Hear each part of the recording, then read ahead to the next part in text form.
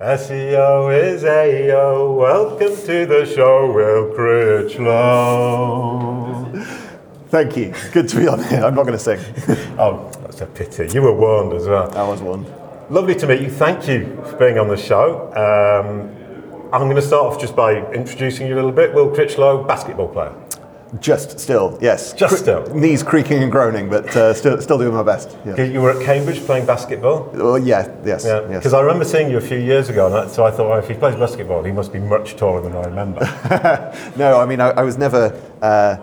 I've always felt quite short because I hang out with guys who are, at least 6 inches taller than me. But no, I mean, English basketball is not necessarily all 7-footers. Okay, you're one of the Harlem Globetrotters who kind of bounces and gets picked up. It's all about the talent, something like that. Oh, no, right. that's also not true. Let's move on to true things. You have a dram in time, Isle of Arran, age 15. Yes. You're selling before it's matured. Well, actually, that's done. We finished. Oh. We made it and we're drinking it, and it's great. So we're whiskey fans. My Damn, business I partner. was going to get in on the club. Oh no, well, but you can have a dram next time you're in the area because we've got some in the office, obviously. This actually had nothing to do with distilled, despite the name distilled. Sounding like we're into whiskey. I'm going to sound really stupid. I hadn't even seen the connection. Well, we can rewrite history and say that there was some connection, but genuinely there were just different things. But it did happen to be with Duncan, my co-founder at Distilled, and actually and his father. The three of us, we bought a cask of whiskey when it was newly distilled, aged it for 15 years, and then bottled it. And it was fun. It was a little business venture, but it was really more about. Did you actually make money out of it? Well, no, or just we broke even, I think. but we got we kind of broke even and got a lot of whiskey, so it paid for itself. I guess that's winning on both sides. And they're applauding your great success. I think they're applauding somebody else, but we're kind of whiskey fans, so it was fun to see the process end to end. Super. Right, well, I'm a whiskey fan, and I will one day we'll share gladly a dram. accept the dram. Right, on to serious stuff.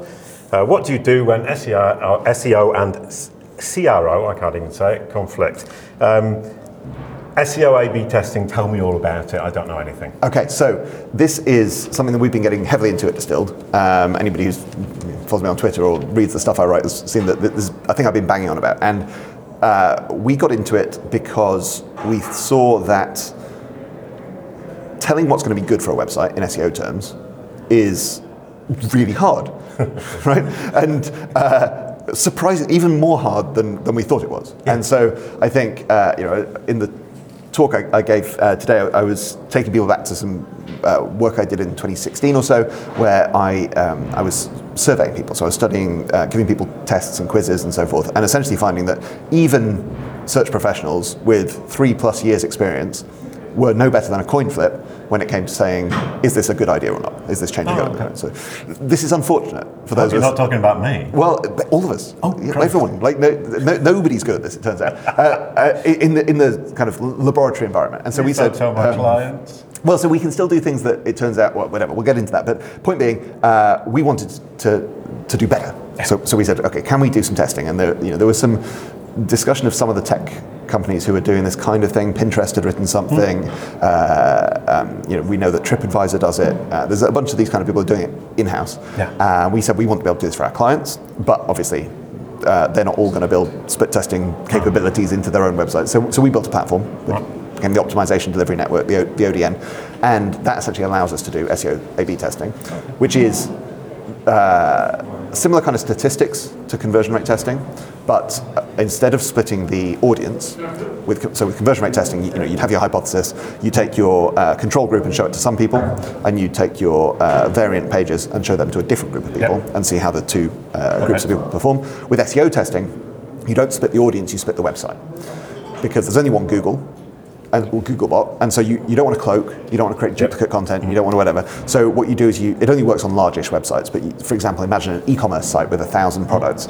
You might take your hypothesis and apply it to 500 product pages and leave the other 500 product pages unchanged.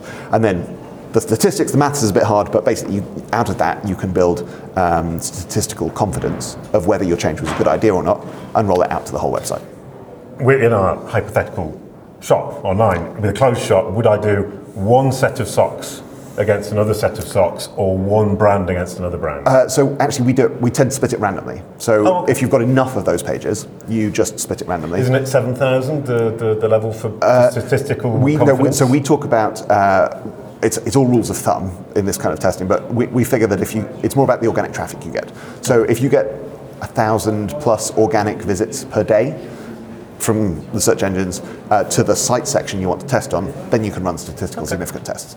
So there's a bit more to that. You can do more advanced things, but basically we're splitting those pages at random and then applying a bunch of statistics to what happens and figuring out if that was a good idea or not. Brilliant. So that's Okay. SEO testing in a And nutshell. so now we've got SEO testing on one side, CRO A/B testing on the other. Right. You bring them together, and the two sets of working people fight like tigers. Well, so and lions. I think normally they're just quite independent, in my experience. Okay. You know, I mean, I think we do want to bring them together, and yes, there is all kinds of conflict. But up till now, they've been quite independent. Yeah, Right. okay. So I think most teams are independent. Yeah. Most agencies do one or the other. Yeah. Certainly for any given client, you're probably doing one or the other.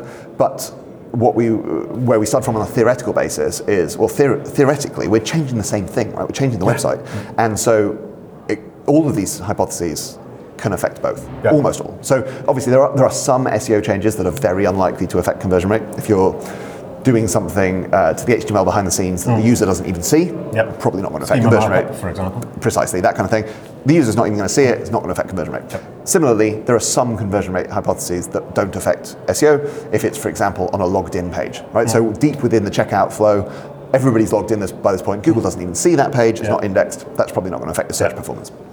Everything else, basically every CRO test on an index page and every SEO test that is user visible, potentially affects both. And so what we then said was we want to be thinking about full funnel testing. And this is what we called it, was essentially to say, if CRO testing is all about opening the bottom of the funnel, so letting more users through, and SEO work, but SEO testing specifically, is about opening the top of the funnel. Don't you just get a bigger funnel? Well, that's the idea, yes. Basically, we're essentially saying, can we just make the funnel bigger? And that can be either opening the top or opening the bottom, or both. I feel really stupid. No, this is the thing. So what we essentially said was, so you could just do it totally independently, but that would take a very long time. You'd have to do them sequentially, blah, blah, blah. Could we run these tests at the same time? Okay, yeah. And I mean, the reason we're here, the punchline is yes, we could. What that essentially looks like is the SEO test, just like I described it, so splitting the pages. But then when a user lands on a page, you cookie that user, and then you give them the site-wide experience that corresponds to the page they landed on. So if they landed on a control page, they see the control experience site-wide. If they landed on a variant page, they see the variant experience site-wide. I think that's pretty cool. Which is pretty cool. It's also, I think it's probably a better way of running SEO tests full stop, because there's no risk of that jarring experience when you see one template on one page, different template on a different page. But don't you then move into personas?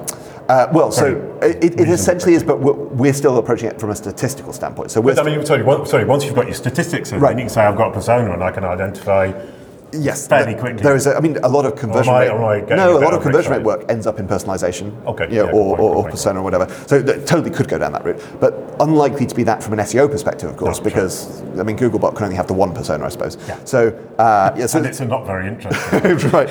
And so what we're then doing is we're saying, okay, the SEO test runs essentially as it always did, but we're getting incremental information, which is conversion rate of template A and template B.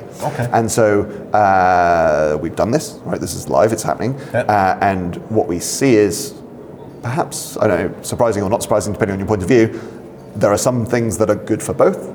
There are some things that are bad for both, but there's also some that are good for one and bad for the other. And distilled know which ones are which. And well, now we do. Are they sharing the secrets? Sometimes. Yeah. I mean, we definitely do blog it. We have these case studies, but some of this stuff is obviously client confidential, and we just work on the specifics. But the thing there is, what do you do?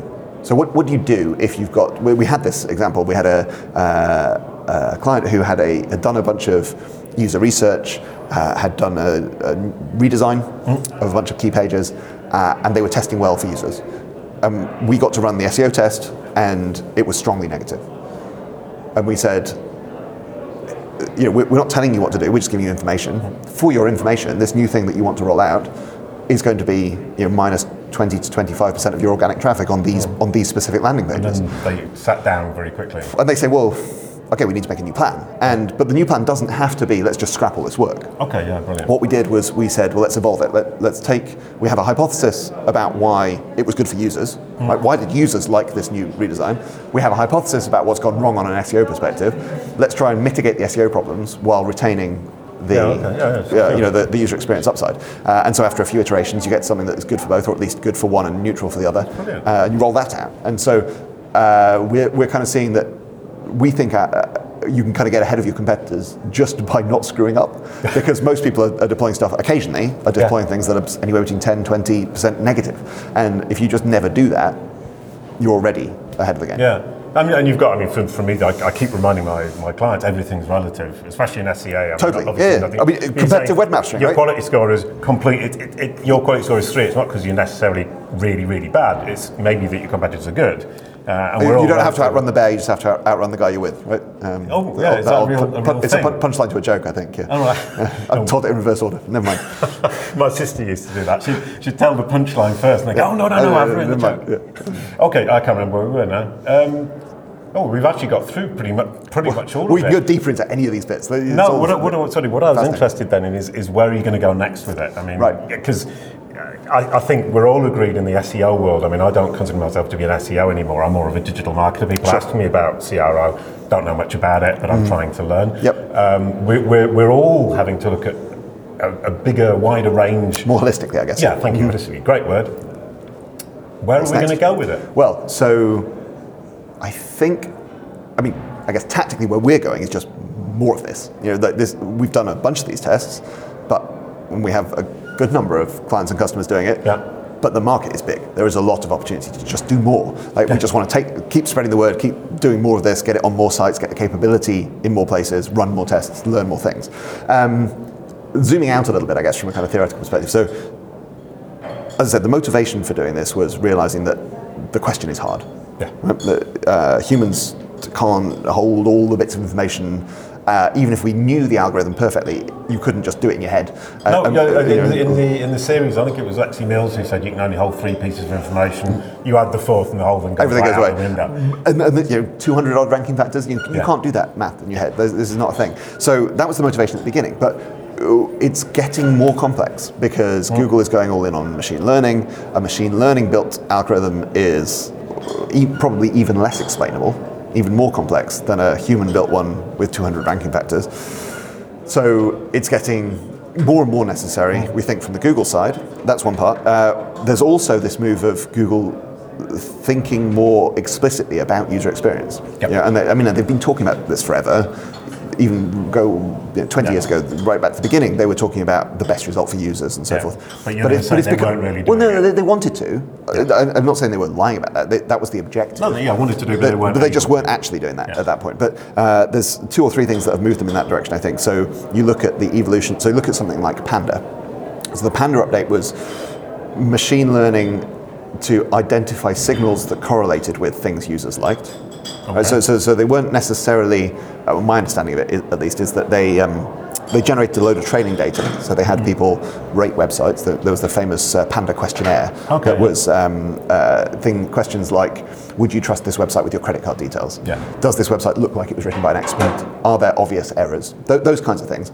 And what they did was they took that training data and they built a machine learning algorithm to predict the answers to those questions by just looking at the website. So essentially, they taught their machine human preferences, I suppose, and then they used that as ranking factors. That was Panda. But there's kind of increasing evidence that they want more and more of those things to be direct ranking factors. So, bounce rate back to the search results, for example. There's evidence that has a short-term impact on rankings. Directly, as in not just like you've made a website that is better and therefore it does better. It's like, no, it has a higher bounce rate, so therefore... distilled data that tells us? No, other people have done those studies. So there's broader industry studies on this kind of thing. So there's that. There's the fact that they have all of the Chrome usage data, all of the stuff, focus on site speed. So many of these things are connecting more and more to user experience. Directly to user experience. And so even without the kind of testing that we've been talking about today, we would have, I guess, the hypothesis that more and more of SEO needs to look like CRO, as in you need to build your hypotheses from what's better for users. We should make our website faster because it's better for users and therefore it will do better in search, rather than the other way around, which is, we should do this because it'll make it better in search. Oh, and by the way, it's good for users. And so I think that's all trending in that direction. We might be years away from that as a reality, but the fact that they already intersect, this is why we're doing more. I think totally the really interesting point is we might be years away from that already. I mean, a lot of these conversations that I've been having, I mean, it's really exciting, and you say, ooh, and you kind of get the feeling it's tomorrow, but it's not. It's coming on the horizon. This is the thing with voice search, it's the thing with image recognition, it's the thing with translate, all of these things. They're magic now, but maybe they're a bit science fiction, who knows what's coming, or the adoption curve. But with this specifically, we're seeing benefits right now. So, so like the kind of the full funnel testing, we're going to do that right now. We are doing that right now. But yes, we just think as these bigger trends come into play, it'll just be even more important in the future. Brilliant. Okay, one last question. This is my silly theory that I just made up while you were talking. Love it. You were talking about human beings can't handle, I said, more than 3 things. You said 200 for the ranking factors. Sure. You look at Go, and when you ask a great player of Go, why did you make that move? He never says, or she never says, I analysed. He or she says, it looked better. And there is this artistic, semi-aesthetic, artistic appreciation with experience that means, is there a place in our industry for those people who have aesthetic, artistic appreciation of what's going to work? Yes, to build hypotheses that you test would be my argument. Brilliant. Right? So, because I mean, Go is perfect for this. I've actually never played Go. No. I play chess very badly. Me? And so I guess if I did play Go, it'd be even worse. But you're familiar with AlphaGo, right? Google's Go playing machine learning, artificial intelligence. I think they've just built a new one. They've got AlphaZero, which they've learns done its another own. one beyond that, apparently, that learns even faster. So take that. Right, so take that example. So AlphaZero, I think, can learn to play chess or Go. I know it can just learn whatever game it wants to. It played itself 10 million times over 2 days, and then could beat AlphaGo, the original one, 100 times out of 100. So AlphaGo, which was the previous iteration, even before they got to that point, beat the best player in the world, probably the best player ever. I think he was kind of seen that way. Now there was that fascinating turning point in that series where AlphaGo played a move, and not only did the world champion grandmaster sat opposite not know what was going on, none of the human analysts watching the game understood why the computer had made that move. The computer made this move, and everybody says, that's weird. We don't know what the computer is doing here. And it goes on to win. And then they interviewed it at the end, and the computer said, the computer does not explain itself. Sorry, that was a very silly joke. But this is it. We will never know. We will never know. And that comes to the point, sorry to interrupt you, but you're looking at it and you're going, the guys at Google don't know how it works anymore. Precisely. And that's exactly it. And I think the thing is, it's seeing in more dimensions than we can see. It's like trying to explain what a 6th dimension would be like. You just can't. Our brains are not set up for this. And so, the answer is it was more AlphaGo-y than the other move, I guess. And what that basically means is the computer was like, well, I'm going to win if I play this move, and I'm not going to win if I play a different move. So that's why I played it. There is no more explanation than that, really. It's just this is a stronger position. But the point being, we lose human explanation. We lose some of the aesthetic capabilities. They're still useful for building hypotheses, right? We still have to go, we think this will be better because human sensibility, aesthetic, etc. So that's how you build it. That's how you build a hypothesis. And then potentially, who knows, maybe further down the line, we get the capability of computers to build those hypotheses, right? Maybe we get the equivalent of the crazy AlphaGo move, building your website. But I mean, that's probably a long way. They might just stay in bed all day. Exactly. We'll have robot butlers and whatever, or we'll be their servants. So it could go either way. Oh dear, no, this is getting a bit but that's brilliant. I really like that answer. The idea that we can have this aesthetic, artistic, human appreciation, which I'm terribly keen on. Right. But it's actually. I think it's an input. Yeah. It's an input to the hypothesis, which. I love that answer, and I'd like to end it there because it was absolutely perfect. So, SEO is AEO. Thank you, Will Critchlow. Thanks for having me on. Again, I'm still not going to sing, but it's been a blast.